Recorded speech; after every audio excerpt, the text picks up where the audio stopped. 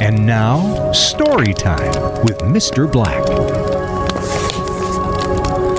In ancient Greece, Socrates was widely lauded for his wisdom. One day, the great philosopher came upon an acquaintance who ran up to him excitedly and said, Socrates, do you know what I just heard about one of your students?" "Wait a moment," Socrates replied. "Before you tell me, I'd like you to pass a little test. It's called the test of three." "Test of three?" "That's correct," Socrates continued. "Before you talk to me about my student, let's take a moment to test what you're going to tell me about this student. The first test is truth. Have you made absolutely sure that what you're about to tell me is true?" No, I have not," the man replied. "Actually, I just heard about it and wanted to tell you." "All right," said Socrates. "So you don't really know if it's true or not. Now, let's go ahead to the second test, the test of goodness. Is what you're about to tell me about my student something good?" "Oh, no," said the man. No, on the contrary, not good." "So," Socrates continued, "you want to tell me something bad about one of my students, even though you're not certain if it's true or not?" The man shrugged, a little embarrassed. Socrates continued, "You may still pass the test, though, because there is a third test, the filter of usefulness. Is what you want to tell me about my student going to be useful to me?"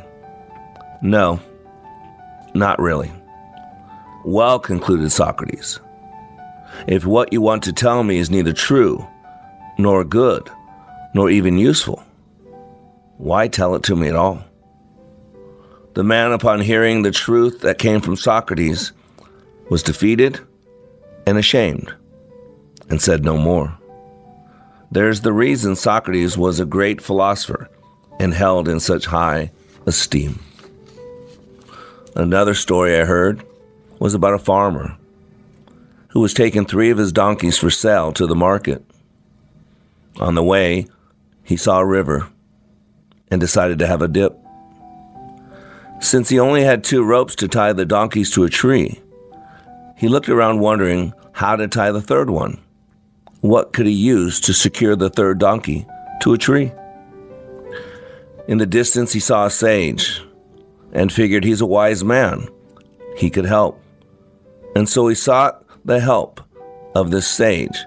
Maybe he had a rope to tie the third donkey. So he went up to the sage and told him his dilemma. However, the sage did not have a rope, but did have a suggestion. He told the farmer, "Let the third donkey see you tying the other 2 donkeys to a tree. Then you pretend. You act as if you were tying the third donkey as well." The farmer did as he was told, and then went for a dip in the river. Coming back, he thanked the sage and saw that the donkey stood exactly at the same spot where he had left them a few minutes earlier. He untied the 2 donkeys, and then he patted the third one to start moving. After going a little distance with the donkeys, imagine his surprise when he realized that he only had 2 donkeys going with him. The third donkey stood still at the same spot. The farmer did everything he could to make the donkey move. Cajoling, kicking, or talking, nothing helped. The donkey was not going to move. It was refusing to move from the spot. It was like he was tied to a tree. Again, needing some help, the farmer went back to the sage and told him his new predicament. The sage, upon hearing the dilemma, told him, "Just untie the third donkey."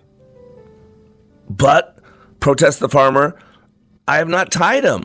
Remember, you told me just to pretend, to act as if I tied him, but I have not tied him." The sage said, "You know that. I know that. But does the donkey know that?" Sure enough, the farmer went back and pretended to untie the donkey. And with that, the donkey moved immediately, as though released, and walked over to join the other 2 donkeys. You know, ladies and gentlemen, we can get bound up by the strangest things, imaginary or real. The unconscious mind does not differentiate between Hollywood and reality.